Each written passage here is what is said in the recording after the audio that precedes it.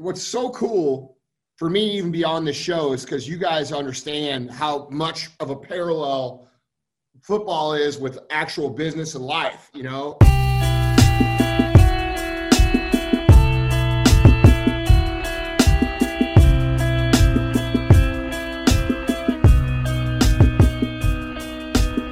How you doing, brother? Good. How are you guys? Doing good, man. Sitting here bitching and complaining. All we do is argue like a bunch of girls half the time, man. So yeah, welcome to my life too, dude. It's that's how we roll around here, like a big family. So it's all good. That's right. Hey, no secrets, man. That's all that matters, you know? Yeah, that's right. Get it all out on the table. We'll work it out. So okay, you know what? We're gonna press record. It's recording? Okay. So, Andy, I have Tyler Klutz, who's to my left, played fullback with the Cowboys for a number of years, all over the league, actually.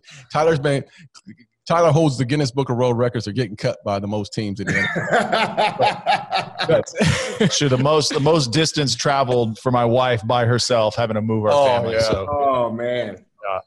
And then Ben Gibbs is to my right, some other co-host, man. Hey, Andy, how are you, man? Good. How are you guys? It's good, man. Yeah, so Ben's given us a bad time pretty much about everything. So Ben does a lot of our social media, and it's usually at mine and Darren's expense. So I'm going to throw him under the bus right now. And Ben is your biggest fanboy. Yeah. So not only from the supplement side. It's not true. But not only from the supplement side, but also from the podcast, right? So Ben is very much like the brains and muscle behind this, does a ton of work behind the scenes. I can't believe I'm saying nice stuff about him. Why am I doing what are you doing? What are you doing? But yeah, no. So Ben, Ben is a huge fan of yours. You know, from a platonic and not yeah, not a creepy. Like I think about you with your shirt off. Nothing like that. Just love. Dude, I do take a progress picture every day, man. I could just forward them over. You know what? Just share. Hey, believe it or not, that's my background on my phone. So keep them coming. Oh man, where are you guys at? You guys in Texas? Yeah. We're in Dallas, man, and we're going cool. well, not to your level, but we heard that you just built your studio out. Yeah, in the new headquarters and all. Yeah, so you guys got to come up and check it out, man. Yeah, yes. Absolutely. So congrats, man, on that. First of all, yeah, we're doing ours right now out of my house, looking for a location to take down to do be more professional. Yeah, in what we're doing, and we're serious, man. This is not, we ain't gonna be no fly by night shit. This is no, dude. I get it, man. It's a powerful platform. You know, I get people hit me up all the time because the longevity and the consistent popularity of the podcast on my end has been really cool. And people are like, well, dude, how do you do that? And dude, it's just consistency, man. It's just, a lot of people will do one show and then they'll do 2 shows and they'll do 7 shows. And then they go 2 months without a show. People can't, that's not how they work. You know, as long as you're consistent, man, you'll get to the top quick. Yeah, and I think the popularity, right, with podcasts, everyone's, I can do it. I can do it on my iPhone. I can buy a little Rodecaster and I can record this. Then, they may build a following. Then they get a sponsor to come in and throw some money at it. But then they disappear, right? You see it all over the place, right? And you're exactly right. The consistency, like yourself, like Joe, like Ryan, the guys have been doing it for years and years and years. Because you become part of, someone's community because they're listening to you, twice a week, once a week, twice a week, 3 times a week, depending on who you are. And man, that's really kind of, we're looking at you guys and the model that you guys have set. And for us, we're like, man, we don't care if we make a dime for a year, 2 years. We're just going to keep putting it out. I love doing this though, man. This is like, it's so therapeutic for me. Dude, like just hears of stories and different points of views, man, that I can just for a fucking minute just listen. Yeah. And just hear that people pour into us, man. And that's the reason why every day I'm thinking about this. And I know Ben, again, he's our mainstay. And Ben's gonna bring us in, man. Dude, we've already been recording. I know we are, but this is it. We're going. Ben, who we talking to? For those that, as in your words, can't read the title on the subject that they just clicked. Who are we talking to? This isn't the radio where you just randomly find a station. You clicked and you're listening to Andy Frisella, the man, the myth, the legend. So Andy Frisella, founder of Phorm, but also a podcaster. And what you guys were talking about earlier, actually the genesis and the thought behind what we do actually was started by us listening to Andy, the MF CEO. Yeah. So I don't remember, honestly, I don't remember when I discovered your MF CEO project podcast. It had to be 2, 3, 4 years ago. Yeah. And the things that you talk about are real. They're transparent, exactly what we talk about on this episode. And more than that, they're so necessary for society right now. I mean, we're gonna get to things that are going down right now here in a little while. For sure. But the message that you're preaching is exactly what everybody needs to hear. And that's exactly what we're wanting to do out of this. That's right. So Andy, thank you so much for taking time out of your busy schedule. Man, Andy, part of, like Ben said, the genesis of what we're doing is a lot of what you have done and the road work that you laid for guys like us that are new in this. But for us, man, we've just been like really obsessed with people's journey, right? And how they got to where they're at. And I mean, you have an incredible story. Obviously your father was a huge, mentor to you, and he impacted your life in so many ways and taught you so many lessons and let you learn so many lessons. Unlike a lot of us parents, right? Like we want to do everything for our kids. Like that wasn't the case in your situations, but we want to go back and we want to hear how Andy Frisella became the MF CEO and, Real AF and how Phorm started, right? Like we want to hear that. And we're, like Ben said, we're going to dive into all the stuff, that you're working on now and what you're doing with the podcast and why our country is the way that it is, man. We want to get into that with you a little bit, but we want to start back in the beginning. Okay. Yeah, man. Dude, I grew up, regular dude. We lived on a little gravel road here in Missouri called Mooney Lane, and a tiny little house that my dad actually built himself. And, he was a business guy. He owned an electrical company. They sold, electrical supplies, wires, breakers, wire nuts, anything to do with that. And he was usually working. My mom and him got divorced when I was, I think 5. I mean, and it was a good thing. The only memory I have of them being together was actually them being in a physical fight. And that's no good. So, right. They went away. They went their separate ways, and they were able to be amicable. And life worked out. So, who'd you end up staying with, your mom or your dad? Well, at first it was my mom when I was younger. And then when I got to be about 13, 14 years old, I moved over to my dad. And I grew up, as a teenager with him. So I kind of had, both scenarios going. When we used to do the thing where it was every other weekend with my dad and then Wednesday nights. And it was like that for a long time. And then finally when, I got old enough to really decide where I wanted to go. My dad lived closer to where I went to school. Yep. So that's really why I picked that. But my dad was, he was an entrepreneur, man. So he was busy. He had to take care of business. And I didn't always understand that growing up. But he was always there for, you guys all athletes. He was always there for all my sporting events, dude. And when I say he was there, it wasn't just the games, man. He was there for practices. He was there for, for the games. I don't think he ever missed a fucking practice. You know what I'm saying? Like, so Sal and I both grew up, probably a lot like what you guys grew up doing the sports thing. And, then I always had that entrepreneur spirit. I was just a little fat kid, man. Like I wasn't gifted athletically. I was just bigger than everyday at that time. What position were you? Did you play football? What sport? Yeah. I played fullback, man. Oh, here we go. We got a fullback down on the end.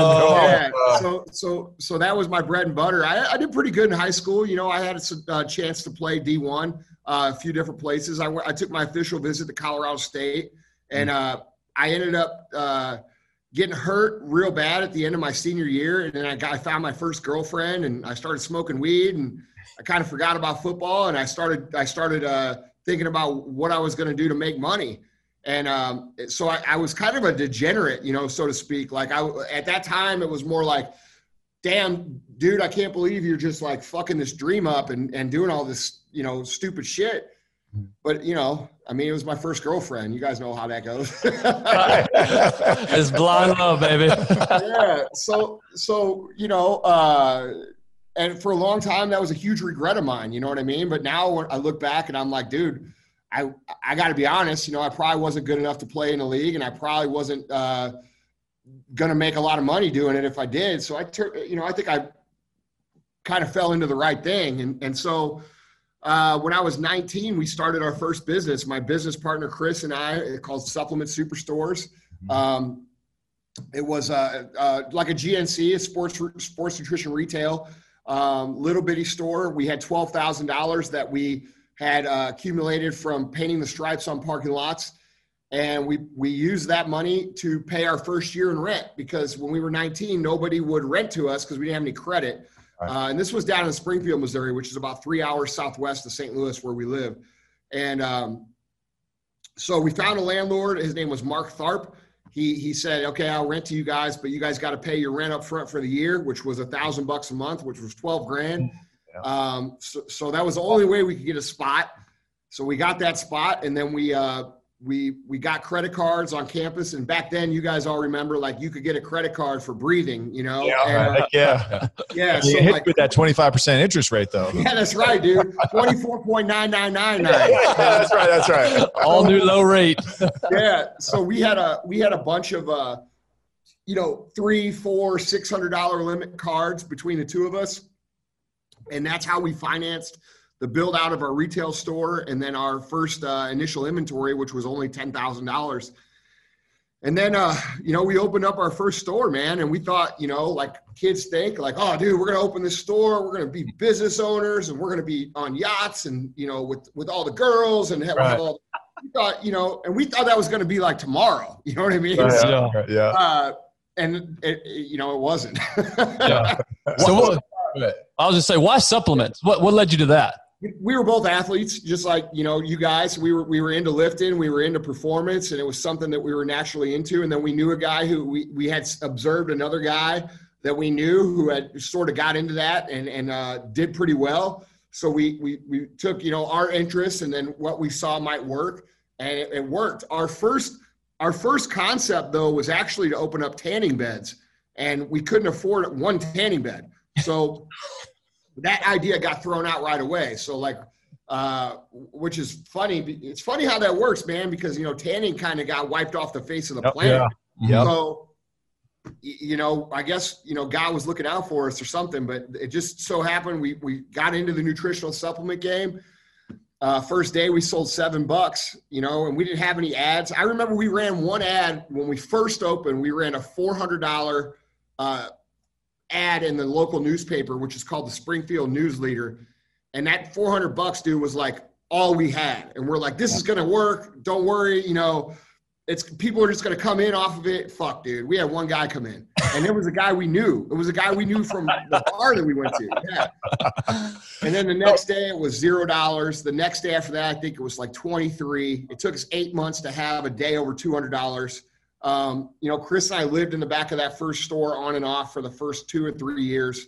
And then, the first 3 years we didn't make any money. It was literally $0. We worked at bouncing in bars, and then also at this, at the student gym at Southwest Missouri State, which is now Missouri State. And that's how we kind of lived for a long time. And then 3 years in, we started to be able to make a little bit of money, and we started paying ourselves $695 a month. 3 years in. Yeah, 3 years in. Oof. Yeah. Yes. Yeah. And then we paid us that same amount until we were 10 years in. So our first 10 years in business, I only made $58,000 total. So yeah, like not per year, like the whole 10 years. And, so when humble beginnings, it really doesn't describe what we went through to get here. And then 10 years or 9 years in, we started First Phorm. And then we kept growing our retail company, and we kept reinvesting and reinvesting and reinvesting. And, this year, between all the companies together, we got a goal of $500 million is our goal for this year. We're going to get real close. So, through a crazy year, through a wild and crazy year. Oh yeah, dude. That's nuts. this year's been crazy, but it's also been good for fitness in terms of people getting because when people can't really focus on anything else, they tend to turn inward, and that's been good for us. We've definitely seen that in our numbers this year, and it's been really cool to see so many people retake their mental and physical health, back over during this crazy time that we've had, Yeah. So go back on. I'm sorry. I need to go back on this. You mentioned Chris and your relationship and you guys building this company together. Go back and tell us, how did you meet Chris, and where did that relationship begin? We met him through football, man. He went to my high school where I went, and we were both the same class. And he was a great athlete. So in the beginning, we actually hated each other because you guys know how that is, right? Yeah. We played the same positions. He was a tailback, I was a fullback, and then we were both linebackers on the defensive side of the ball. And he was way better than me, naturally, like super, super good athlete. And so, I don't know if he hated me, but I hated him. but we, through the game, we started, you can't really do anything unless you have a good relationship with your fucking running back that you're blocking for. And so through the sport, we started to bond and we became brothers. And, dude, he's been part of my family since we were 14 years old, So here we have me, and then Chris, we actually own the company. And then we have my brother, who is the president and runs the day-to-day. And so in that backfield, when we were in high school, my brother, who was the best athlete of all of us, was an option quarterback. I played fullback and Chris played tailback, all in the same backfield. So here we are still doing this shit. Running board meetings together. Yeah. But that's, it speaks to like the accountability, because you can't tell me behind the scenes you went 10 years in this situation. There were no yachts, and you were taking these big time vacations. There had to be some knockout, drag out brawls to get this. I mean, with the personalities, there had to be some, you have to build, in order to build some things, you have to tear some things down at the same time. So how did that process work out? Yeah, it was the same. It's, this is what's so cool for me, even beyond the show, is because you guys understand how much of a parallel football is with actual business and life, and it's the same thing. We would get in little arguments, we get in little spats.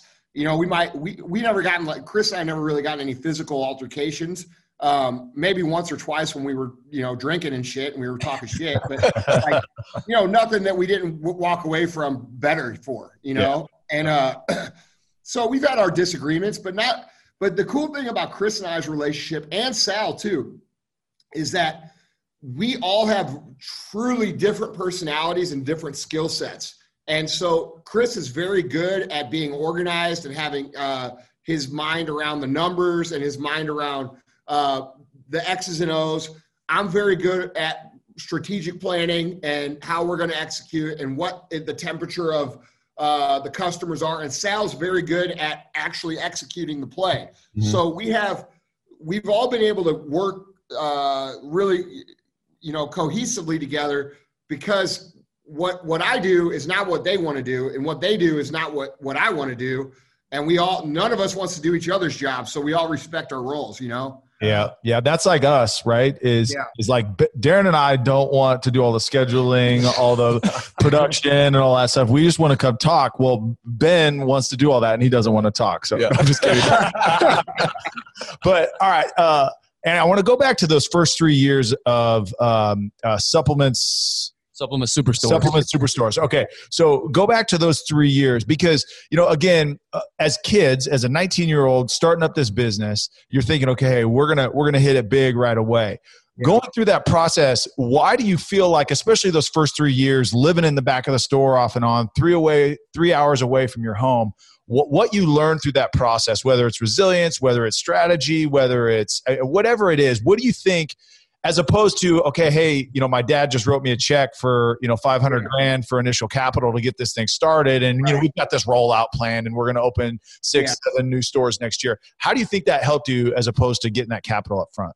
Well, I don't think, first of all, if I I used to be really mad that we didn't have anybody that would invest in us. And I used to get really pissed off. And I see this a lot with younger entrepreneurs, right? They say things like, oh, dude, I got this great plan, but nobody will invest in me, so I can't do it. And that's total bullshit. It's not true. And had I got the money, the truth is, I was so inexperienced at making decisions, responsible decisions when it comes to business, that I probably would have said, okay, I would have brought out my entrepreneur calculator and I would have said, all right, we got $300,000. We could spend $290,000 on ads. We can live on $10,000 and it'll replicate. And we would have wasted the money. You know what I mean? Because we don't know how that would have. So, I mean, it would have just sped up the death had we had the money. Yeah. And I think the biggest thing that we learned through that process was I know what I take from it now. Like from then, I was just pissed off about it. Yeah. Now, what I take about it is the value of a zero options mentality. Okay, we're either going to do this or we're going to be starving. We're either going to do this or we're going to be digging ditches. And that was the mentality back then because it was true.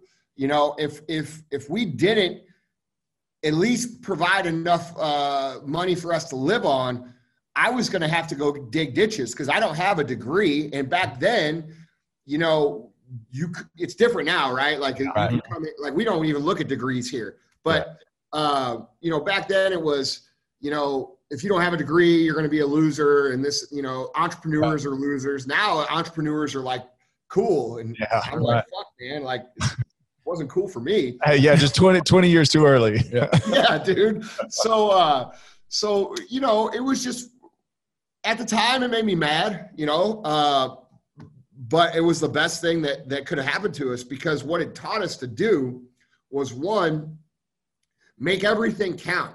It made us operate as if every customer mattered because they did.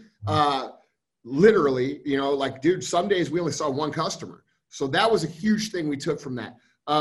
Being conservative financially and understanding that as good as your idea may be, time is still a factor in the process of it coming to fruition. So a lot of people in business, we see this every year when we watch Super Bowl. We see companies we've never heard of that have a $6 million 30-second ad, and we're like, oh, that's cool, new company. But you never hear from them again. Yeah. And the reason we never hear from them again is because the time factor hasn't baked in people's brain to recognize that branding. So, and those are all lessons that we had to learn from being broke, being resilient, like you mentioned, that's a huge thing because, dude, like, man, getting up every day and showing up when there's a chance you might not even see one customer, it's difficult, especially too for us. You got to remember we were in college. So like the first 3 years, everybody else was in college, but on the fourth year and fifth year, these guys, our friends, started graduating, right? And they started getting jobs for $50,000, $60,000, $70,000. Yeah. And they're looking at us like, oh, dude, you guys still running that little vitamin store? And like, dude, that was a bitter pill to swallow. You know what I mean? Yeah. How much of that ego? I mean, because if you think about it at that age, you guys have been successful. You think about your backfield. All three of you guys were the star players on that football team. And then, you go into the situation in which, you're not having the success right away. How did you deal with the ego and suppressing the ego part of this? Well, Sal was playing pro baseball. So Sal ended up getting drafted by the Cardinals and played pro ball with them. So he was still doing the baseball thing. So it was just me and Chris back then. And dude, like, I don't know, man, I never really had an ego, to be honest, in a negative way, because I never really believed in myself anyway. Like, I grew up fat. I grew up bullied. I was a good athlete, but I was never the man. You know what I'm saying? Like, I could play ball. I could hit home runs on a baseball diamond, but I wasn't popular with girls. I didn't have a lot of, like, I wasn't the cool guy. So, like, I didn't have a lot of confidence, and so I kind of, like, if we're being real, dude, like, I had the complete wrong mentality. I had the mentality. I was soft. That's it. Like, I was a soft dude. And actually, if we're being real, that's what hurt me in my football career too. I was soft, and I didn't have the right coaching and the right influences around me to make me believe in myself. In fact, I feel like outside of my father, every other influence I had around me, even at the school I was at, which is considered one of the best schools around, was negative. You know, I remember being in my guidance counselor's office after right before I took the ACT, and he told me that if you know, he's like, well, you know, because I was like a C student, you know, he's like, well, dude, you know, you'd be lucky. He's like, Andy, what do you want to do? And I'm like, well, I want to go to Notre Dame, man. And like, I'm clueless, right? Like, I don't know. I'm like, I would like to walk on, play football at Notre Dame or at Texas, you know? And he was like, yeah, dude. He's like, let me tell you something. He's like, those kind of schools are for cream of the crop. That's not, those aren't for you. And that always stuck with me, dude. Like that one line, like, honestly, that one line probably paid for all this fucking shit you see about me. Yeah. I remember everything about that entire conversation. I'll never forget it. And, you know, it was a blessing. It was a blessing because, you know, I guess, you know, I discovered the ability of being able to take in the negative and put it out into positive work at that time, you know, because in my head, I'm like, fuck you, dude. You know? Like, you know, and that was my first taste of like, of that, you know what I mean? And then that was like the first seed that planted. And then it took like 10 years for that mentality to fully sprout. Right. And then once I got, you know, once we got through the first 10 years of struggling, I started to realize, I'm like, dude, none of these people that I'm meeting in business have special skills. Like, I always thought, like, you know, that guy's got something that I don't have, or this guy's got something that I don't have, just like most people do, like the victim mentality shit. Yeah. And I was no different. I bought into that stuff too, but I started to look around and I'm like, these motherfuckers are regular, dude, just like me. And once I started seeing that, then I started to fucking realize, like, oh, okay, this is the game. And then, you know, that mentality of I can do this, and that belief and that cultivation started to come out. I would say my ego, because I have gone through ego problems. I think everybody has. That's any good at anything. And so when I went from, you know, we went from making $0, and this year I made any kind of money. I made $180,000, and I thought I was fucking rich. And I'm like, this is fucking awesome, you know.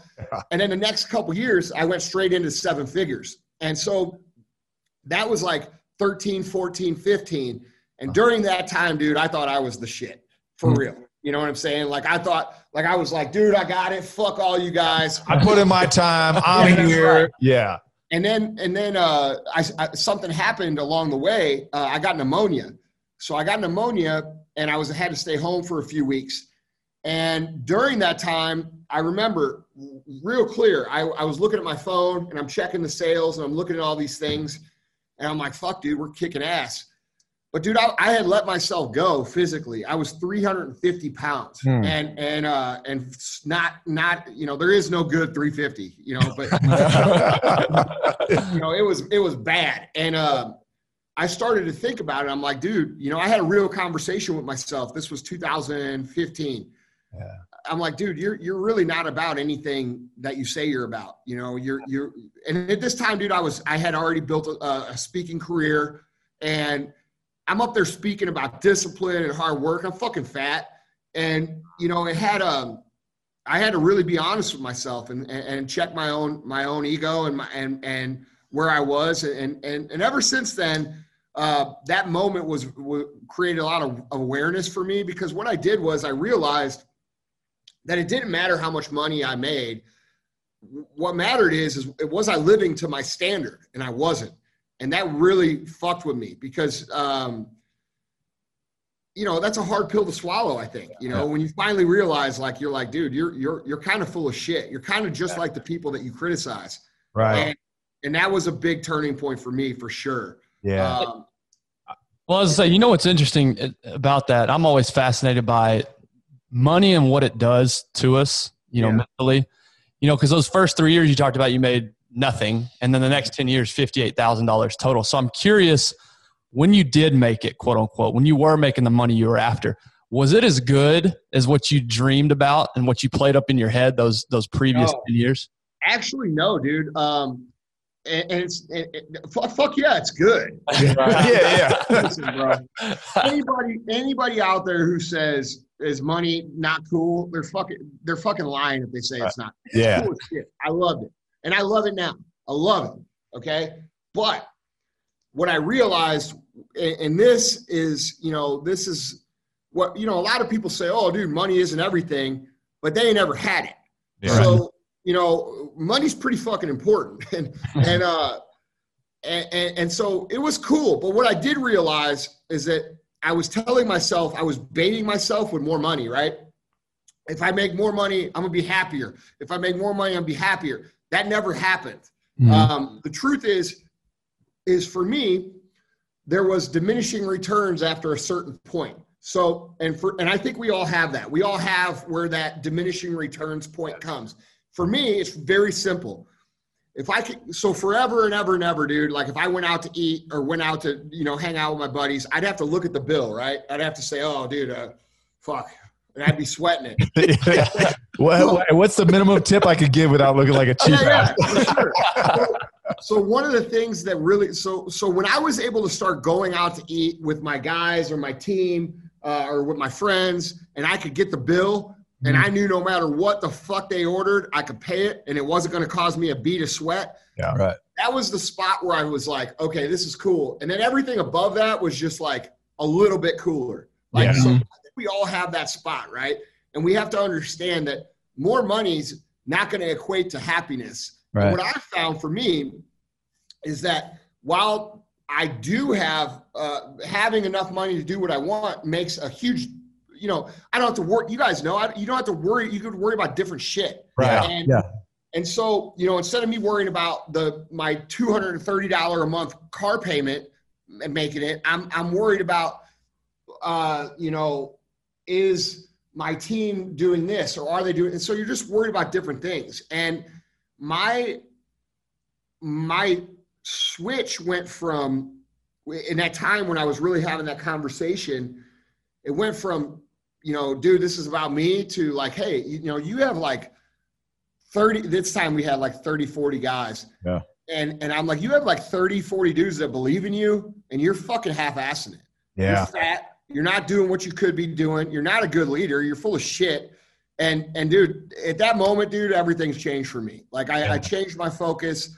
I went from what I would say egotistical, self-centered, well, not self-centered, but more self-centered, to focused on fulfilling the obligation that I have to return to my team that had put me in that position. Yeah. So when I switched that focus and I started going to serve my team, and I went to make sure that they had careers and that they were doing better, and that would come from me taking care of myself, life got so much better, dude. Yeah. I mean, you know what? I think it's a little bit of that joy in when you're, and again, playing in the NFL for 13 years, there's a lot of joy in the fact that, I'm making a lot of fucking money. I mean, the money's coming in and all that. But the joy doesn't come in until you can really apply it to someone else. Like when you see someone else grow because of what you're doing, or even as a business owner, it's not like you're just taking care of your 30 employees. Your 30 employees have a wife, a spouse, they have kids. And when you see that joy and them putting food on the table, man, that's when you start to say, okay, this money's fucking good. Yeah. This is a good thing. I can make it for good. But when it's like, I don't know how many times I've been, we won the Super Bowl in 95 and we're in Phoenix, and that's my hometown, and we're having a good time afterwards. And, they got me up on a pedestal and it's your hometown and you're a Super Bowl champion. And I'm like, dude, I ain't worth the shit. I mean, really, personally, the dude, I am no different than anybody else. Yeah. We just happen to win the game today. But the joy, like you just said it, man, it hit home when you said that, because I've been exactly there. I've never felt good until I've been able to say, okay, well, I'm directly affecting someone else's, and now there's the joy. That's where the joy lies. Yeah, bro. And the cool thing is about that is that actually serves you financially. Yeah. So when you start to focus on the success of other people, they reciprocate. They do a better job. They're happier. You're happier because like now, Cody, who started with me at $7 an hour, has now got a real career. He's buying a $750,000 house right now. You know, those kind of things I'm looking at. I'm like, fuck yeah, man. This is awesome. Good. You know, that's good. A lot of people on the outside, you know, they see success, financial success as, you know, selfish, like especially right now, you know, we got that going on. It's not a good thing.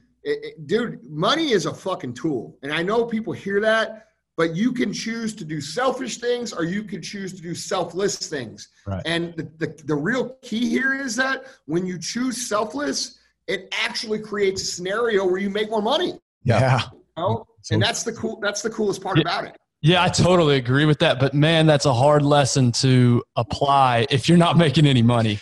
Yeah. If your bank account's not full, that is hard to trust. Yeah, bro. Let me tell you how I learned that, because it's a relevant lesson for all the young guys and the young girls listening to this. So 10 years in, like I told you guys, we were only making $695 a month. And so Chris and I, you know, we're getting, by this time, dude, remember, like 3 or 4 years in, our friends were making 60 grand. Mm-hmm. Now we're 10 years in and these motherfuckers are making 150 grand or 100 grand.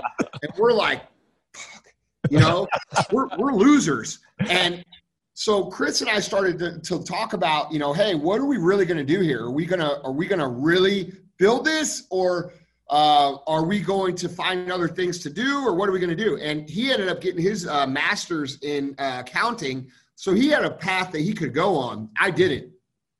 And I started looking into I had an opportunity to get into the carpet cleaning business. All right. And I came about 1 inch away from being Andy, the motherfucking carpet cleaner. All right. For real, dude. I'm the CEO of carpet cleaning. Yeah, that's right. So I went on the training to possibly take over the Sears carpet cleaning franchise here locally. And I went to Columbus, Ohio, which is where their headquarters was at the time. And on the training, dude, I threw out my back like real bad. Like I ended up having to go to the hospital. And then I laid in bed in my dad's house for like 30 days. I couldn't move. Damn. And during that time, you know, Chris and I wasn't in the stores. He was kind of running things on his own. We had a conversation where it was like, dude, what are we going to do? And we kind of analyzed all the options for our individual selves. And we came to, I was going to have to go dig ditches. I was going to have to work construction and do concrete, because that's what I knew how to do. And by the way, I have the utmost respect for anybody that does that job, because it's hard as fuck. Yeah.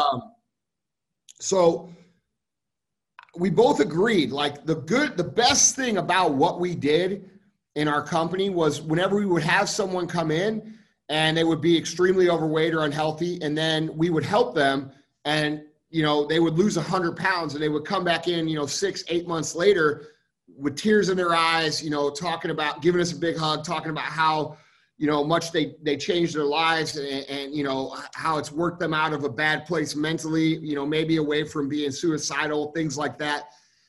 And we both love that, dude. And so we came to this conclusion. We were like, well, we're not really making any money with this, but we both like that. And we'd rather do that than go work at, a construction company or go work at an accounting firm in a cubicle.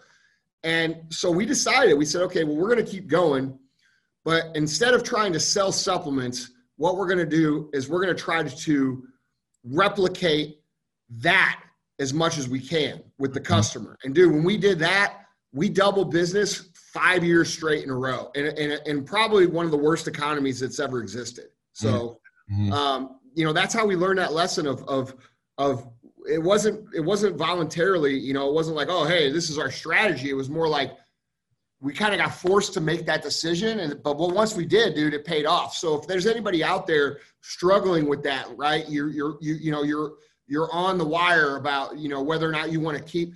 My suggestion to you is to focus on the benefit that you could provide for your customer 100%, go all in on that. And then you'll see, if you do that for, a very short amount of time, 6-7 months consistently, your business is going to start to go. Yeah. And I'm a firm believer in that. And that's the truth, because if you're just chasing a monetary benefit, right? That's not going to provide the fulfillment that it does. The money will come. Like, I mean, it's really at this point now, right? It's cliche. Like, do something that you love. It's not, it's not like you work a day in your life kind of deal, whatever. But truly, if you focus on the value you can bring to someone as opposed to what they can give you and just try to sell something, whether it's a service or a product or whatever it is, if you focus on the value you can bring, that's what brings exponential returns, not just monetarily returns. You know, we're talking fulfillment. And then you wake up, you're like, shit, I don't care if I see one customer today, but if I can make an impact on that, the day is worthwhile. That's right. That's right. I mean, dude, I remember the first like trade show we had to go to around the same time. And I remember sitting down with the 3 or 4 guys that we were going to go do this show with. We were set up a little table and going to talk to people. And I remember telling them straight up, like the morning before we went, I said, hey, look, guys, I don't know what's going to happen. We might not have anybody talk to us. This might be embarrassing. But our goal as a team here is to get one customer for the whole day. If we get one person, that person's business and the business that we'll create off of that person will pay for this event for us to do. So let's just all go. Dude, I swear, dude, we went to that event. We talked to 300 people, dude, and we probably picked up 5 customers out of those 300, but those 5 customers still are customers today. You know what I mean? Yes. And that's how we did it, man. It was just straight up one at a time. Yeah. You know? Yeah. Before we get on to First Phorm, I want to talk about the decision to create a product. I want to go back. There's a couple things that you said there. Is you had an awareness, right? Like, I think that's really important for people to hear when you talk about awareness, being able to self-evaluate, understand who you are, the position you're in, and then the impact that you can make.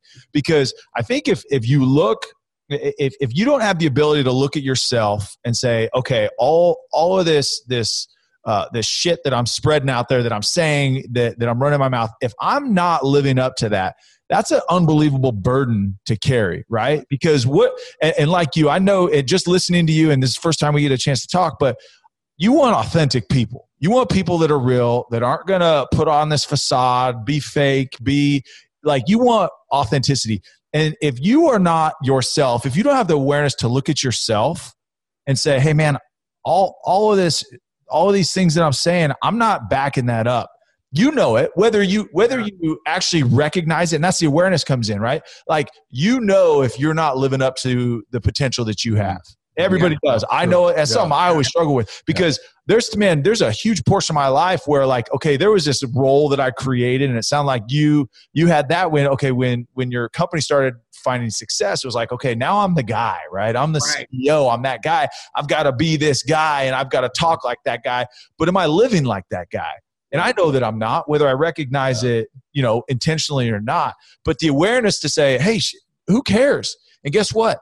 If I'm not doing that and I'm not willing to make those changes, at least be real about it. Yeah. But what's more important to me is to do what I'm saying or to live like I'm saying. And I think that's really important for people, because we have this social media, filter on our lives now, is that whatever I put out there is what people think that I am. And now I've got to change myself to live in a way that I'm telling everybody that I am. Yeah. I can only imagine, man, the freedom that you felt when you hit that point. You're like, man, I'm aware that, like, I'm not doing what I'm saying I'm doing. Yeah. That took me, it wasn't like a click moment. You know what I'm saying? Like I think awareness comes in levels, right? Like, you get a little bit, then you get a little bit more, then you get a little bit more. It kind of grows. It's almost like a skill you develop because, dude, also when you become very aware, you don't want to become so aware that you criticize yourself for fucking everything and drive yourself crazy. Yeah. So there's a, and I've gone that far too. Yeah. So, and honestly, that's probably my biggest weakness, is I'm too critical of myself. But dude, to your point, if you want to, like, right now, authentic is a social media strategy, right? Like, people think if they use the F word, or they, who knows? People have all warped perception of what real is, but the truth is, until you're authentic with you will never be authentic with anybody else. That's right. And that's something that people have a hard time swallowing, because, dude, telling yourself, like, hey, bro, you're 350 pounds. Okay. You talk all this shit to everybody else. Yeah, you're making some money, but you're kind of a piece of shit at home. You know, that's a hard thing to deal with. And you know, ever since then, you know, it took me a long time to get to where I am now. I think the last 2 years I've even taken it further, but, you know, you got to be willing to be real with yourself, man. And being real and being authentic, it starts with calling yourself out on your own shit and holding yourself to your own standard. You know, the standard that we all have in our heart that we know we should be living to, but we're not. You know what I'm saying? And like, dude, I'm not trying to be like, you know, one of these, you know, preachers, so to speak. Like we all like to have fun. We all fuck off and we all, you know, cool people. And so I'm not like the guy, like I'm sitting around with my buddies and I'm like, oh, bro, you're drinking that beer, motherfucker. That's not me. Like, dude, there's a time and a place, right? Yeah. There's a time to let loose. There's a time to do the work. And, you know, but you can't really convince people from what I found. You might trick a few people, but you can't really get that following or get that tribe or that community built that we need to build by faking it. It's just not. It's impossible. Well, one thing to this point, you know, awareness is step one, and that's a very important thing to be aware, because that's a hard pill to swallow when you're aware and you're honest with yourself. Yeah. But step two, and something you've done an unbelievable job of, is you took action on that awareness. You didn't just say, well, I'm a fat piece of shit, like I'm not any good or anything. You actually kept working and put that thought into action, which some people forget to do. We consume things, we study, we do all this stuff that's comfortable, but the most important step is to actually get out there and actually do something about it. Yeah. So dude, what I did was, this was 2015. When I got sick, it was like, I think in May 2015. So then I started like watching my food, right? And then I went from 350 to like 330 from like May to January, which was, you know, somewhat of an improvement. But on the beginning of January that year, dude, I just took a video of, cause I felt fraudulent. I felt like a liar. You know what I'm saying? Like I felt like, you know, and everybody could see I was fat, but like I still felt like maybe I was fooling people. The extra large shirt. Man, hey man, these guys think that I'm super ripped, but like I'm fooling them all, because when I take my shirt off, I know that I'm not. Yeah, well, you got a girdle on. Don't tell me you're wearing a girdle. Well, bro, no, but like it sounds weird. Like when you're big like that, you kind of tell yourself these lies. You're like, yeah, bro, you don't look that bad. Or like, you know, you get 6 or 7 beers in you, you go and look in the mirror, you're like, yeah, I'd fucking do me, you know? You know? So you start buying into your own lies. So what I did was I decided that I was going to just do a video, and I did this video with my shirt off, and I showed everybody. I fucking posted on Facebook and everything. And I said, hey, look, you know, I haven't been living the way that I should be living, and I'm going to show you guys that I'm going to do it. And, you know, and I did it for accountability. So like I posted it up, dude. And, you know, people fucking loved it. And everybody rooted for me, but you know how that is in the beginning. You know what I'm saying? Like, yeah, he ain't fucking Watch this guy. He ain't lasting. Yeah, I'll give him 3 weeks. Yeah. So, but I didn't quit, dude. And I that first year, in 2016, I lost 110 pounds. So I went from 350 all the way down, or 330. No, I lost 110 pounds in 1 year from 2015 to 16, where I went from 350 to 240. Yeah. And that was like the first step of where I'm at now. So I just put it out there, dude. And that was, you know, nobody wants to be embarrassed, right? I didn't want to be that guy. I knew that if I didn't follow through on that my company would probably fail because of it. Yeah. And that was how much pressure I needed to put on myself to get me to do it. I wonder what your brother and Chris was saying. Motherfucker, don't do that shit. Yeah. I don't know, man. I don't know what they thought behind the closed doors. I don't know if they thought I would do it or not. But, you know, I knew that it had to be done, because if I didn't, it would screw them. It would screw all of our team. It would mess up everything we got going on. So, you know, and I just do better when I've got that kind of pressure on me. You know, there was another pivotal moment in your story. that you've talked about. It was in a physical altercation that you had. Can you tell us a little bit about that and just? Yeah, probably the most impactful thing that ever happened to me, honestly. In 2003, I was walking home from a bar, and I was with one of my friends who she lived below me, and we were real good friends. You know what I'm saying? Yeah.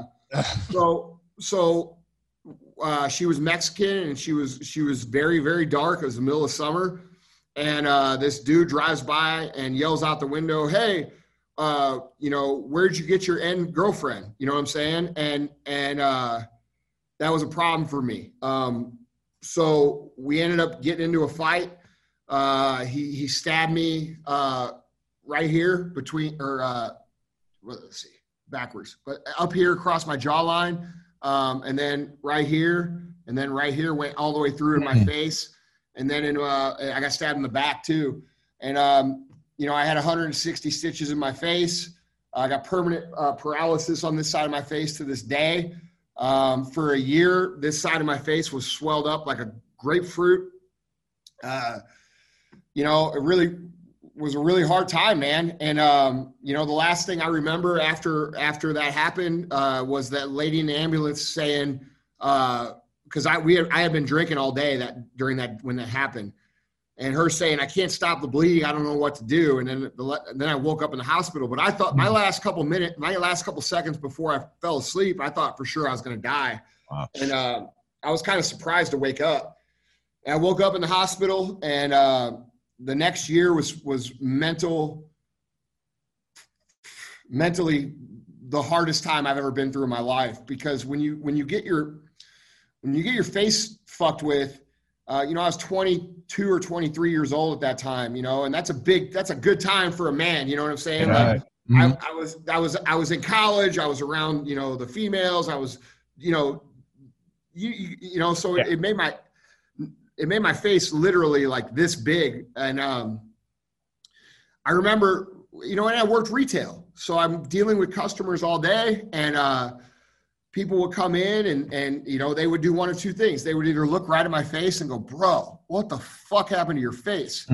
Or they would just look down and, or they would look away and never make eye contact, kind of like, and I did this up until this happened to me. I see somebody with a disfigurement or something that's different, and I almost like looked away because I didn't want to feel like I was staring. And I never felt what that was like on the other end until this happened. And by the way, if you ever see someone in a wheelchair or somebody who's got something going on, dude, say hi to them, treat them like a human, because you don't realize how fucking empty that is until it starts happening. And so I went through this very, very, very dark suicidal time in my life where all I really thought about was how not if I was going to kill myself, but how I was going to. And, I drank every day. I smoked every day. I wasn't training or doing anything that was positive at all. Business was bad because that was during that time where it was really bad.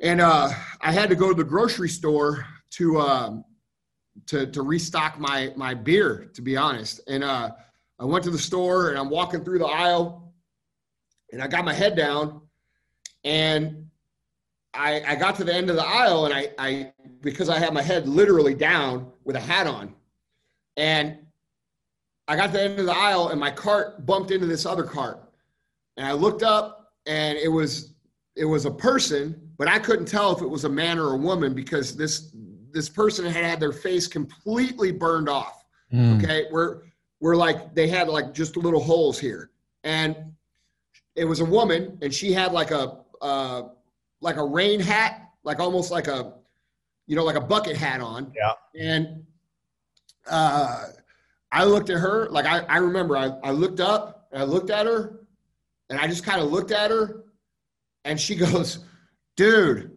what the fuck happened to your face?" and it was like, dude, it was like she knew. We both instantly connected. Like, I knew what she had been doing, and she knew. It was like an inside joke. And dude, like I'm getting goosebumps talking about it because like I probably would have killed myself had that not happened. And you know, we had a 15-minute conversation, and I'm getting emotional about it because I really think that woman saved my life, you know, and what had happened to her was she had been in a small plane crash, and her whole family had been killed. And she had her leg amputated, and she had 3rd-degree burns over her entire body.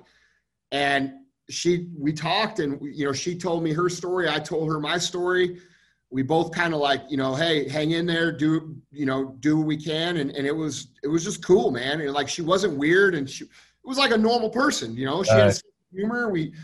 And I never saw her again, man. And like sometimes, like honestly, like I don't know where everybody's beliefs are, but sometimes I wonder if that was even real, or if it was like something like an angel or something that was sent to do that. Because when I walked out of that store, bro, I went from being so depressed and so self-pity and to be, lack of a better words, a total fucking pussy, to letting it go. And from that point on, I looked at what happened to me, and I tried to find the good in it. And I did find something really good about it. What I found is that people started remembering me better. So when Chris and I would go to these trade shows, you know, and before this had happened, it was like, hey, you know, those guys that own Supplement Superstore, and everybody's like, no, what's that? And now it was, hey, you know, those guys with Supplement Superstore, and people would be like, no, we don't know. No, you know, Andy, the dude with the face, and the dude with the scars on his face. And people are like, oh, yeah, I know those guys. And so, dude, what I started to do was focus on the good that it was bringing me. And so I started to leverage that. And when I started to leverage that and look at it as a positive instead of a negative, you know, now, like, dude, one of my best friends is president of the facial reconstructive surgery of the whole country. I could go get this shit fixed right now today. There's no fucking way I would ever fix it. No way. You know what I'm saying? So it's become one of the, you know, and it's become a trademark. Like, you know, with the show and with the brand, the personal brand and the speaking, you know, if I went and got it fixed, it would kind of fuck that all up, you know? So it ended up being one of the biggest blessings that I've ever had.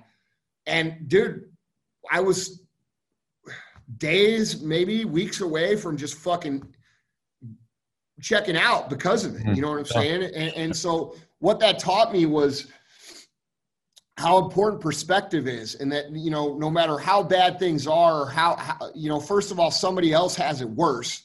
Yeah. And second of all, there's good in it too, you know, and we just have to find out what those things are. And dude, that one conversation, guys, it was the most important thing that ever happened to me, you know? Yeah, man, and there's something to be said. And, you know, you weren't going there looking to be vulnerable. You weren't going there to, you know, to ask someone for help or anything, but man, it's really important, especially if you're going through some sort of mental illness, depression, something where what it does is it puts you in a place where you feel like you're the only person that feels this way or is going through this, man. And there's something to be said about talking to somebody about it, because chances are you're not the only one out there. You're not the only one that had a traumatic facial injury. I mean, you know, someone you run into at the grocery store lost their family, has their entire body burned. Yeah. I mean, but if you don't put yourself out there to have those conversations, because you may not run into somebody at the grocery store, you may keep yourself in your house and just pull yourself away from somebody. Really important to make sure that, hey, look, connect with someone. Just recognize, find someone to talk to about it, because chances are you're not the only one going through that. No, dude. And that's a beautiful thing about social media now too, right? Like, remember back then, this is 2003. We didn't really have it. So it was, I got, you know, blessed or lucky or whatever you want to say to have that happen to me. I mean, dude, I thought about this I've probably spent weeks of my life thinking about this, like literal weeks. If you add up all the hours, probably weeks of my life trying to analyze what the chances are of me at that time with those feelings running into that person. Mm-hmm. Yeah. You know what I'm saying? Like dude, that can't be an accident. It just can't be. Yeah. And what I love about the story and why I love podcasts so much, because people look at your life now on social media and they think, man, must be nice. Look at all he's got. Look at that big house. Look at those nice cars. Yeah. If they don't know that story, They just think it was just handed to. That's what I love about these podcasts and what you're doing. I appreciate it. It's because that's the important thing. Yeah. It doesn't just happen overnight, and that's your biggest message. Yeah. You were an overnight success after 20 years, right? It doesn't happen overnight, and so that's why I love what. Well, dude, even for athletes, like I tell people this about athletes too. You know, most guys in the NFL or the MLB or golfers or basketball or anything, dude, people don't realize that aren't athletes. Dude, you've given up your whole childhood to be that. Yeah. You spent all of your childhood, playing that sport. And they say, oh, well, it's a game. It is, but you don't do anything else. Yeah. And so, people dog athletes, and they're like Mahomes with this contract, which I think is fucking amazing. I'm super happy for the dude. Yeah. And people are like, that's crazy. 23-year-old. I'm like, dude, that dude has been working for 20 fucking years. You guys just haven't seen it. That's right. That's exactly right. Yeah. Man, and that's it. I mean, you think about it, right? When was the first time you got to celebrate Thanksgiving or Christmas? I never. We played on Thursday every Thanksgiving. Yeah, for years.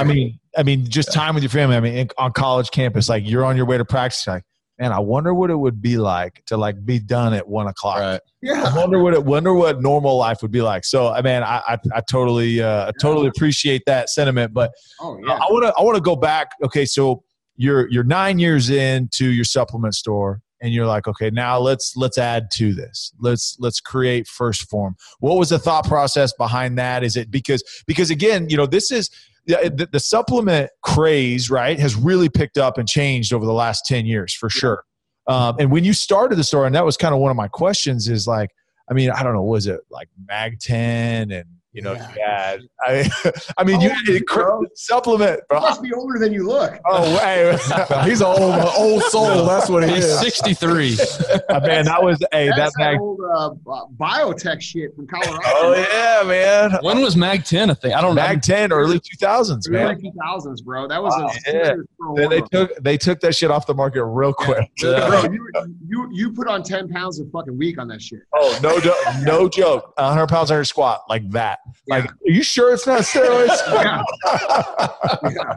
Well, we don't think it is. But okay, so what was the thought process behind, okay, now let's start manufacturing? Like, we know the industry, we know maybe where there's a gap, we're going to fill that gap.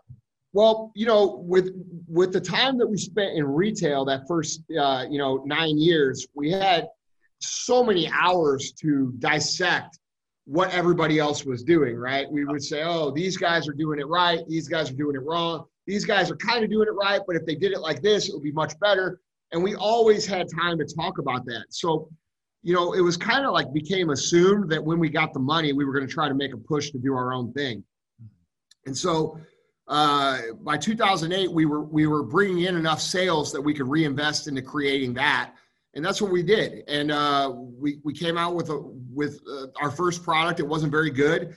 But the idea behind the product was what was important and what still stands today, which was, at that time and still today, the supplement industry is very strange because a lot of people compete in a race to the bottom.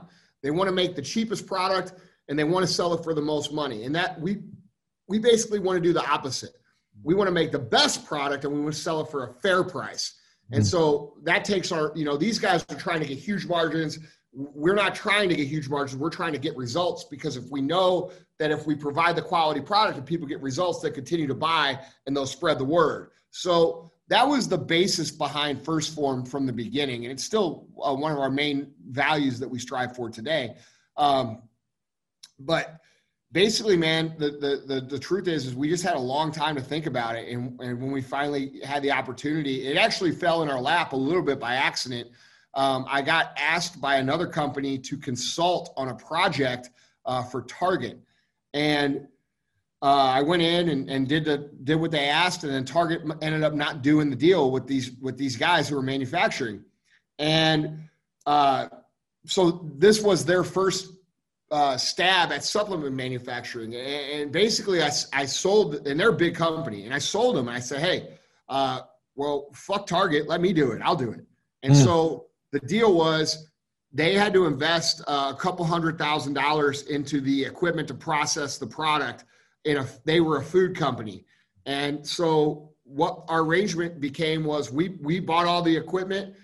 We used their labor and their certifications and their processes to produce the product. And we created our own manufacturing facility off of that deal. And still to this day, that's our only other partner in business is the guy who owned that company that we work with now. Except now we're building a brand new 270,000 square foot manufacturing facility just for Phorm. So it turned out pretty good, a little bit better than what Target would have done with them. Well, we're all huge fans of Phorm, and the products are amazing. But one thing that you guys do that I think is so amazing and so awesome is, and it's very simple, a handwritten note that you guys include. Yeah. Because that's one thing. If it's your first order, I get it. You get a handwritten note with your first order, but it's third, fourth, fifth, every single order get the handwritten note. So the customer service is second to none. Is that something you just learn along the way? Is that you talked about? Remember when you guys asked what we learned from the beginning? Yeah. Well, that was one of the things that we learned. We learned that every customer is so vitally important to our company. And we've just worked really, really hard to ingrain that into our culture to where my hope is that these guys will actually treat, even though we do, thousands and thousands and thousands of orders every day, we'll actually treat every single customer as if they're our only customer. Like a lot of companies say that shit, right? Yeah. Oh, treat them like they're your only customer. We actually try to execute on that the best as possible. And, I got to give credit to our team, man. They're great. They're great learners. They're hungry. They want to win, and they care about people. And it makes me really good to hear that because these guys care. So I'm glad that people. Yeah, it's literally a handwritten note. By the way, if you're listening to this, it's not some typed out message somebody signs. It's a handwritten note by one of your warehouse associates. I love that. That. Let me ask you this, and this will be. And I know Darren, you want to ask something, but. You created, not only the supplement superstore, but, first from the beginning, but now you've got this team. How hard was that for you to hand over the reins for some of these roles? Obviously to scale, you have to bring people in, but I mean, I know if you've invested 20 plus years into this. Yeah. I mean, and now you've got all these people handling customers. I mean, how is that trust? How was that built, or how was that transition from, okay, now look, I'm going to be big picture. I'm going to be strategy. I'm going to talk about that and make sure my people are good. But like, you had to hand over a lot of trust to a lot of your team. How did you handle that process? I just realized like, hey, we can only get so big if it's only like me and a couple other key people doing that work. So, we would never be able to do what we're doing without that. So it was really almost a necessity thing. And that's a really good question because I feel like most entrepreneurs, that's the hardest part for their business. So my hardest time in business, just to go along with that question, was the time when we went from our first to our second store. Okay. And a lot of people struggle with that because of what you just said. They think that employees are going to steal, that employees are going to fuck with customers, that employees are going to, do things that you don't want them to do. And guess what? That's exactly what they're going to do. Yeah. Right. So what are you going to do to make it not that way? So, you've just got to do the best that you can. And you address, instead of like shutting down the whole operation because you're afraid somebody might screw up, again, it's a perspective switch. And so how I see it now and how I started to see it back then was, okay, I'm going to let Joe do this, right? Now, I know Joe's going to fuck this up. Now, no matter how good I tell Joe, I know Joe is going to fuck this up. I know ahead of time. And instead of seeing it like, hey, I can't let him do that because I know he's going to screw it up. Instead, I got to see it like, all right, I'm just waiting for him to screw up, and then we're going to talk about it so that he doesn't do it again. Yeah. Because, dude, no matter how much you coach someone, don't touch that stove, don't touch that stove, don't touch that. They're fucking touching the stove. Yeah. Yeah. And don't get offended when they touch the stove. Yeah. So I used to be like the guy. It's like, don't touch that stove. Don't touch that stove. Now I'm like, probably a good idea not touch that stove, just so you know. Yeah. And then when they touch it, I'm like, how'd that feel? Yeah. You know? Yeah. So it's just a different perspective. And I look at it as an investment in their education here. So like, let's say, so one time I had a girl, she's not with us anymore. She went and started her own company, and we work with her now. But she really helped create First Phorm from the ground up. One time she ordered a run of t-shirts, and it was a $6,000 run. And dude, like at this time, $6,000 was like $600,000. Yeah. And bro, the logos on, you remember this, don't you? Yeah. The logos on the shirt were like, they're supposed to be like this big. And instead they were like this big. Like, dude, we couldn't even get them out. We couldn't even give them away. And bro, I lost my fucking shit. And that was where I started. But guess what? She never did it again. Yeah. Every other run after that was perfect.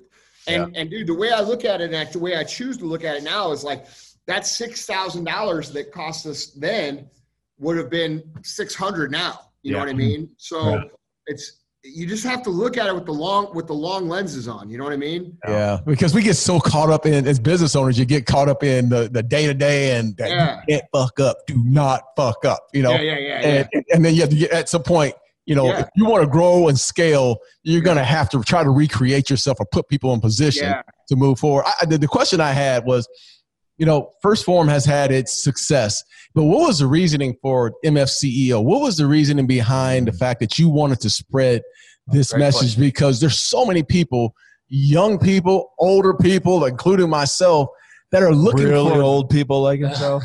are looking for, even at my age, at 50 or 51 years old, man, you're looking for guidance. Because you know you can't do it on your own. So sometimes, you know, just to hear the stories, what made you think, okay, I need to get my message out to the world? It kind of just grew from this one thing into these other things. So I did a magazine article for this local magazine here on entrepreneurship. And the guy who wrote it, Vaughn, you guys all know Vaughn if you listen to the podcast. Yeah. You know, we hit it off right away, man. Like we connected right away. We're completely different kinds of dudes. But like Vaughn is probably one of my favorite humans. He is one of my favorite humans in the world. And the guy's pure-hearted. He's a great guy. And he wrote this article, and we stayed in touch.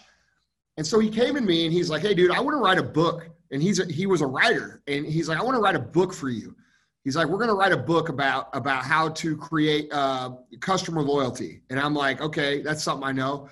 But we started talking about dogs. And then we started talking about life. And then we started talking about we ended up talking for like 4 hours, and we had the microphone out so that he could take the notes. Right. Mm-hmm. And so I took a 15-second clip of the interview, which back then Instagram only had 15-second videos. And I posted it, and dude, it went fucking crazy. People were like, what the fuck is this? Is this a podcast? And I'm like, no, man. And back then, like I thought, because podcasting, you know, back in the early 2000s was cool. Then it got real bad. Yeah. Then it got cool again. And I'm like, no, this ain't no fucking podcast. That's for losers. I'm writing a book. I'm writing a book. Listen to this. Bunch of nerds. Yeah, this is how fucking stupid I am. So for like a year, bro, I'm posting these 15-second clips. And every time I'm like, and everybody fucking is like, holy shit, dude, where can I download this podcast? And every time I'm getting mad. I'm like, it's not a fucking podcast. It's a book, you know? It's a book. So finally, after a year of doing this, bro, this is proof. I am not smart, dude. I learned. I just show up. And so finally, after a year, you know, I walk in. I'm Vaughn. I'm like, hey, Vaughn, maybe we should start a podcast. Hey, I got this crazy idea. It came to me last night.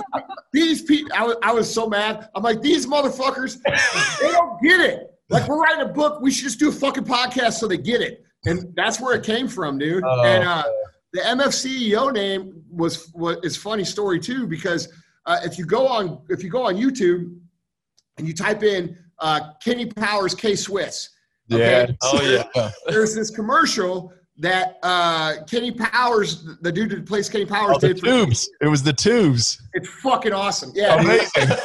Matt Castle and the tubes. So, bro, I killed you, bitch. Castle, man. Yeah, I played with Castle. He is one of a kind. So, dude, so this commercial, like we had this at that time. We had a 60,000 square foot warehouse that had this shitty, tiny little office, and there was only 4 of us in there. And every morning I'd be in there and I'd play that fucking video real loud, like so everybody could hear it. And I'd be like reciting the lines, just fucking off. And Terry, the woman I mentioned before, who's amazing, she got me a little shirt that said MFCEO on it, like for Christmas or something. And I fucking wore that motherfucker like every day, dude. Because I love it. Dude, if you haven't watched that commercial, you will laugh your ass off. It is. Oh, yeah.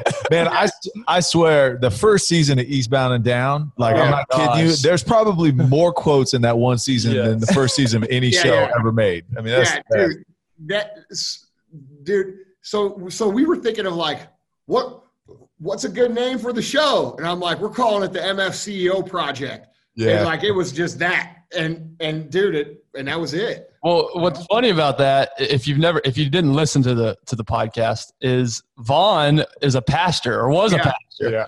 So he's got this podcast called MFCEO. Yeah. So dude, Vaughn's a pastor. So that was the whole thing. So the whole dynamic in the show, and we may bring it back eventually. I'm not sure. Oh, please do. Yeah. So we had Vaughn, who was a pastor, and then we had me, who was a CEO. And I curse. Vaughn doesn't curse.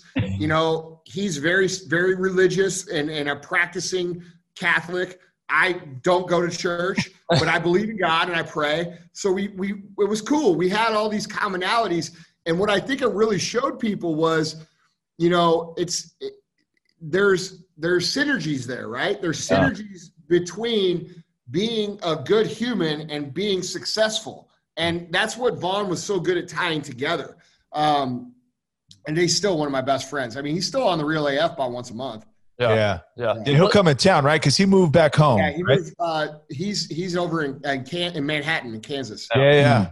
K-State. So let's talk about that a little bit more and apply it to what's going on today, because you two had differences of opinions, I'm sure. Yeah. Different strategies, different styles. For sure. Instead of being so polarized and oh, I hate him because he has a different opinion than me, you guys work together and listen to each other. Mm-hmm. That seems like it's missing now. It totally is, bro. I mean, it doesn't take a rocket scientist to see that we're being intentionally divided in many different ways, really in every fucking way that we can be divided. And I'm happy because I feel like most America is getting really tired of it. Yep. And the snapback of this rubber band is going to be tremendous unity. And I'm waiting for that to happen. I think that's going to happen soon.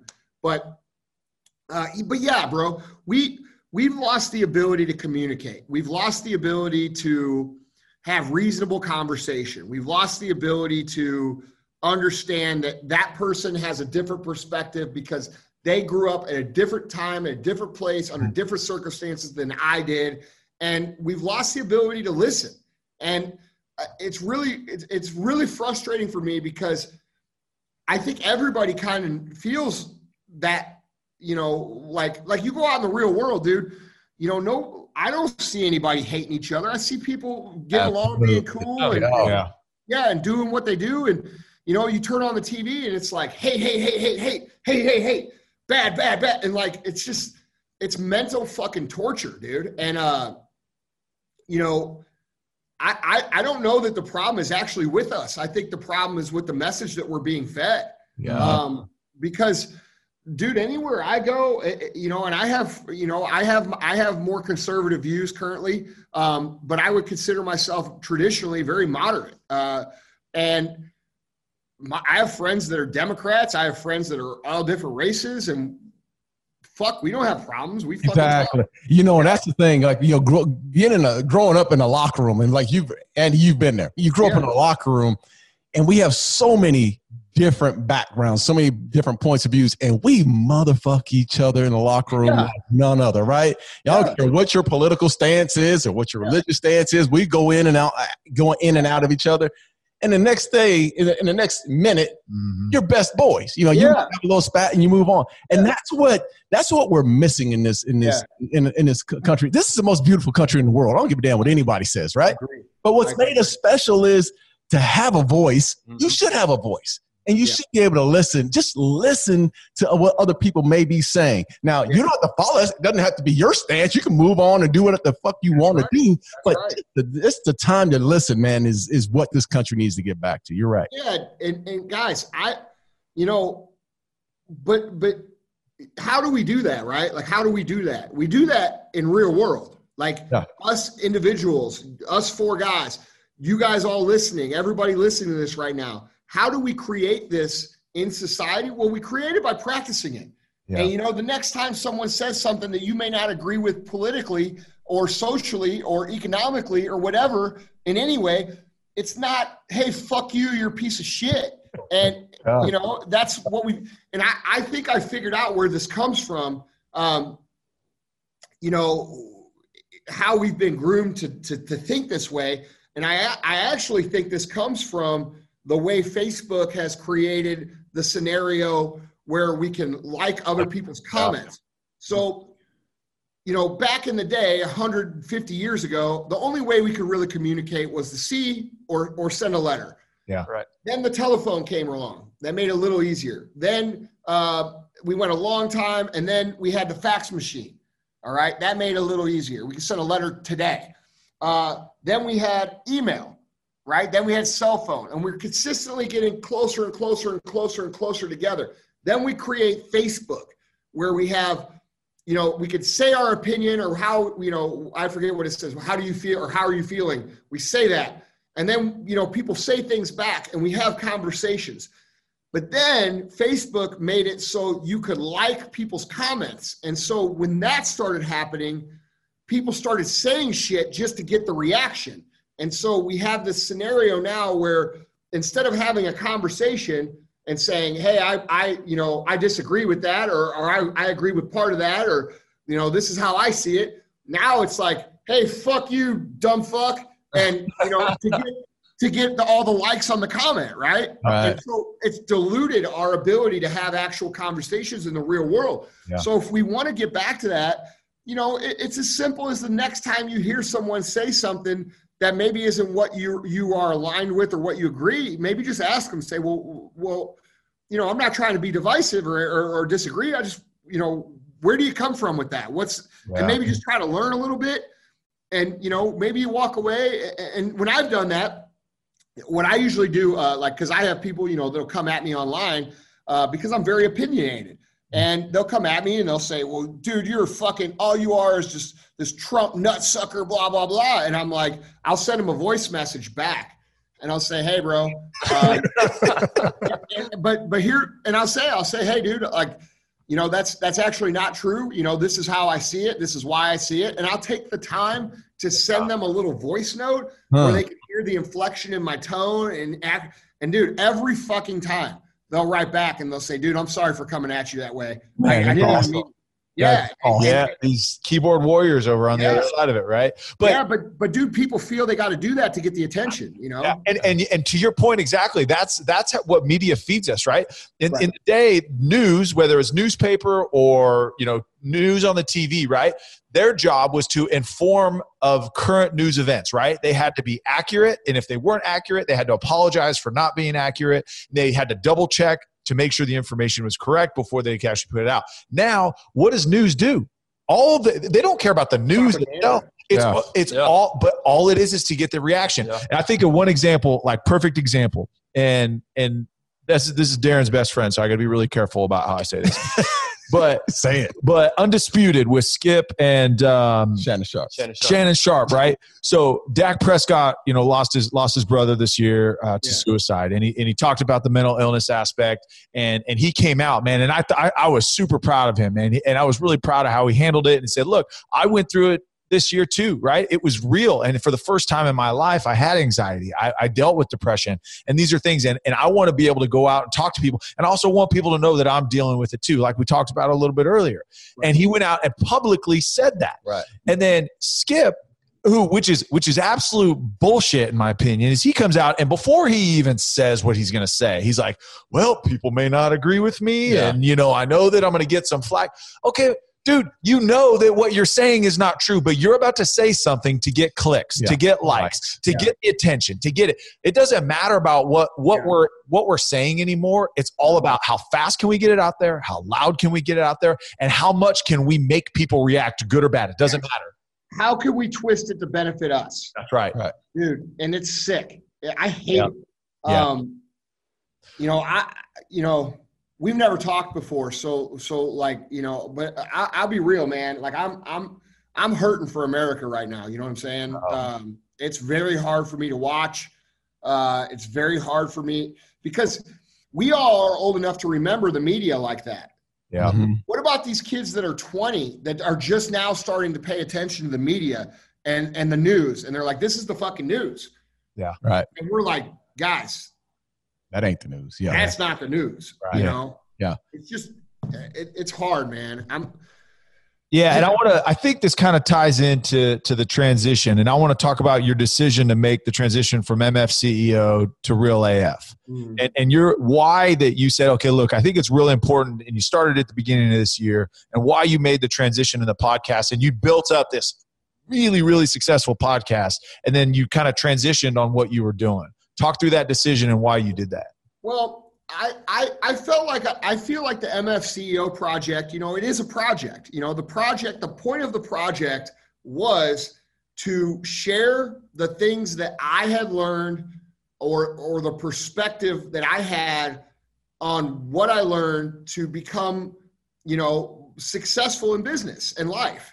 And I felt like we got to a point where I had really said everything, and we started to talk about rehashing different lessons and like I was like, dude, look, I've already done that. It's not exciting to talk about that. We already talked about it once. And the other thing was, so I felt like it was complete. Like I felt like, okay, this is a good representation of what my knowledge base is, what my beliefs are, and how to use them in business for anybody. So the first thing was I felt it was complete. I felt if we drug it on any longer, it would just be for selfish reasons. Yeah. The second reason was that I was starting to be held to an unrealistic standard by people. So the podcast got really big. We were number one on all of iTunes for a long time, up there with Rogan, and we were number one in business category for 14 months, which is no one's ever done before. So we started to get millions and millions of people listening. And I started to get held to this weird standard by people, like how like Charles Barkley said, "I'm not a role model." Right. Remember that? Yep. Yeah. And like people, like parents started like, I don't know, man. Like I'm not a fucking role model. Like I have my demons. I curse a lot. I smoke fucking weed. I like to drink. I have a good time. I'm pretty wild animal when you let me loose. You know what I'm saying? Right. And so that bothered me. And I felt like I was starting to play this role for other people's kids. Yeah. And dude, it's not me. And so when I changed it, I wanted to change it and be authentic and be real. And also because of the context of that show being business, anytime I brought any other opinions into the show, people would fucking stick to business. That's what you do. And I'm like, well, fuck you guys then. I'll change the show, Yeah. And that's what it came down to. So I do miss doing that show a lot. But I do feel more free now. I feel like I'm more authentic. I feel like people know who I am better. And I feel like I have less to hide, like that feeling of like, you guys know that imposter syndrome that kind of creeps in. Darren, you were talking about it, like when you were winning and you're like, dude, I'm just a regular dude. Right. Like I started to feel like people not seeing me as a regular dude. And I didn't like that, man. Like, cause I am just a regular dude, guys. You know what I'm saying? So that was really the thing. And I knew we had an election coming up, and I knew there was going to be some big things going on that I wouldn't have been able to not talk about. And so, you know, that was kind of it. And it's cool. I like it. For people that don't know and have never listened to me, I would describe the MFCEO project as more of a lesson/lecture on how to win. And I would describe the Real AF as more conversational about things going on, and also how to win, but in a little bit different way. I think both shows have value, but they're different, you know? Yeah. And I would agree. And I think you summed that. I mean, obviously you did, but that's exactly right. And I love it because you can listen to MFCEO. Well, no, I'm interested to hear what you guys think too, because you listen to the show from the outside. You know, I'm kind of guessing. Like, that's what I think. You know? Yeah, no, I'll speak to that. Yeah, it's cool because I got a bunch of notes prepared that I want to show. I'm ready for you. Yeah, no, I mean, obviously I love both, and they're so different. What I loved about MFCEO is that was a younger time, and I'm still young in business, but that was a perfect time in my life to be hearing something like that. Yeah. And so what the lessons that you guys taught were stuff that I loved hearing every single day. Mm-hmm. I'm a podcast junkie. I love podcasts. Yeah.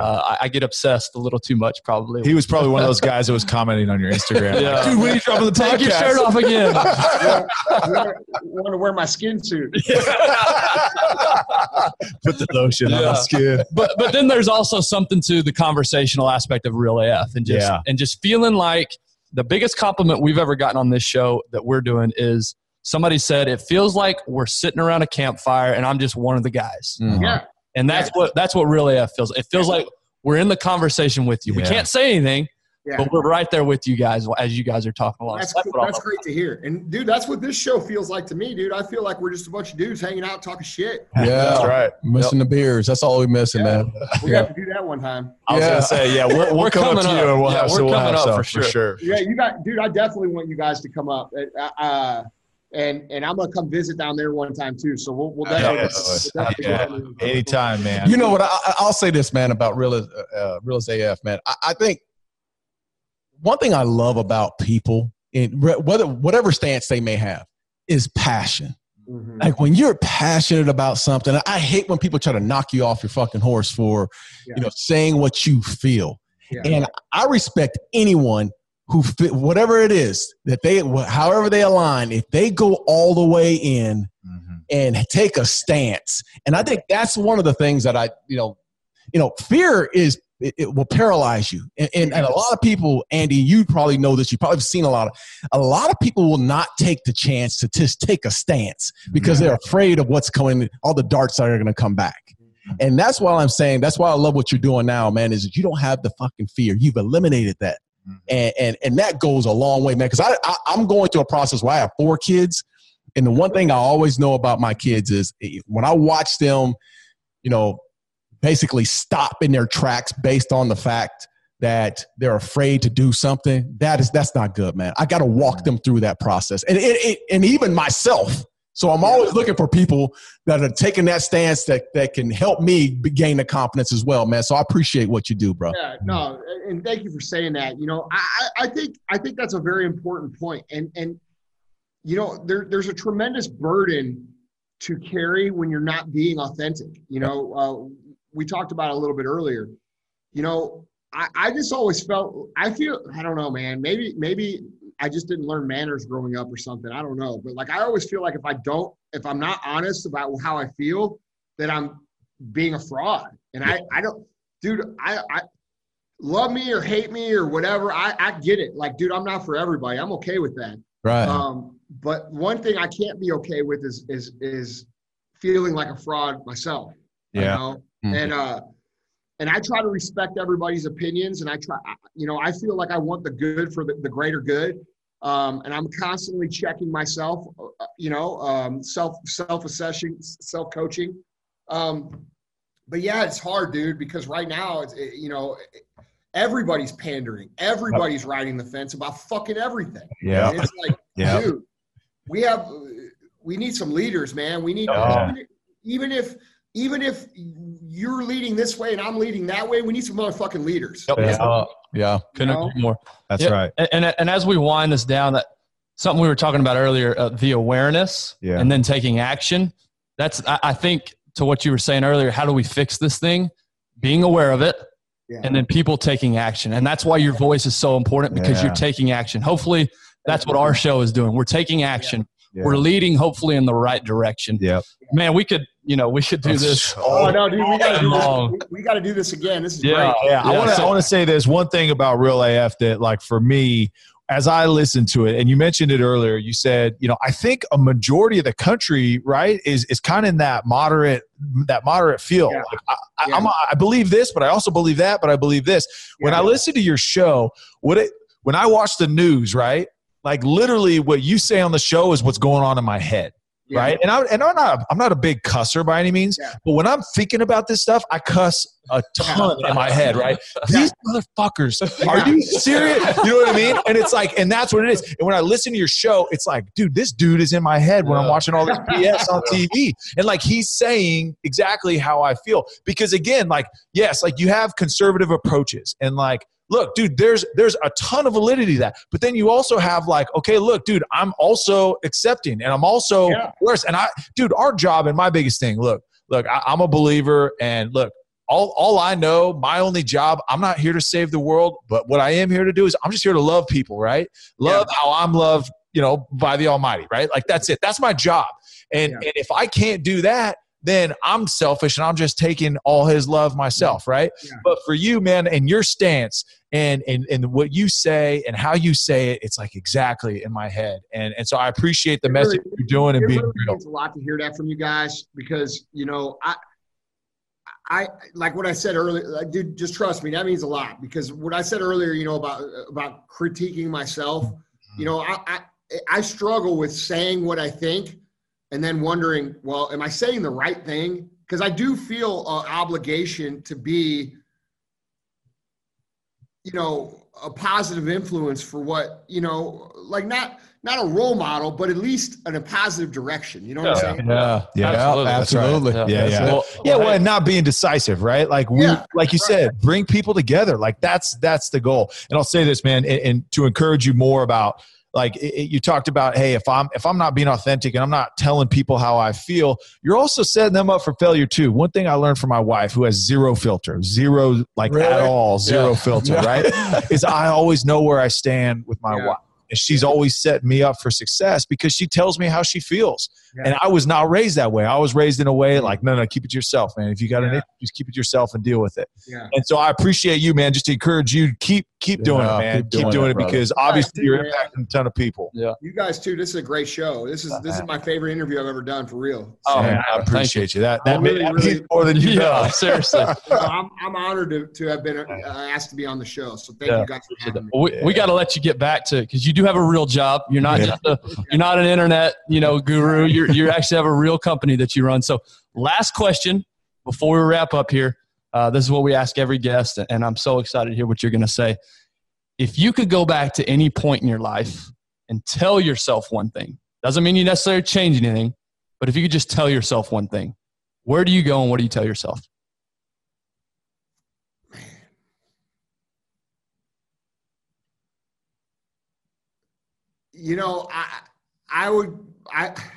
I really don't know that I would, to be honest, because my natural answer to that would be to go back and tell myself when I was going through that really, really bad time of, after I got stabbed and all that, I would go tell myself that it would be okay. But I think I needed to go through that, not knowing if it's going to be okay, and then realizing on my own to really understand the perspective change that I needed.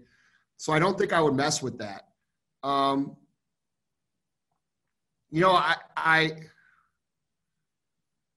don't know that I would do that.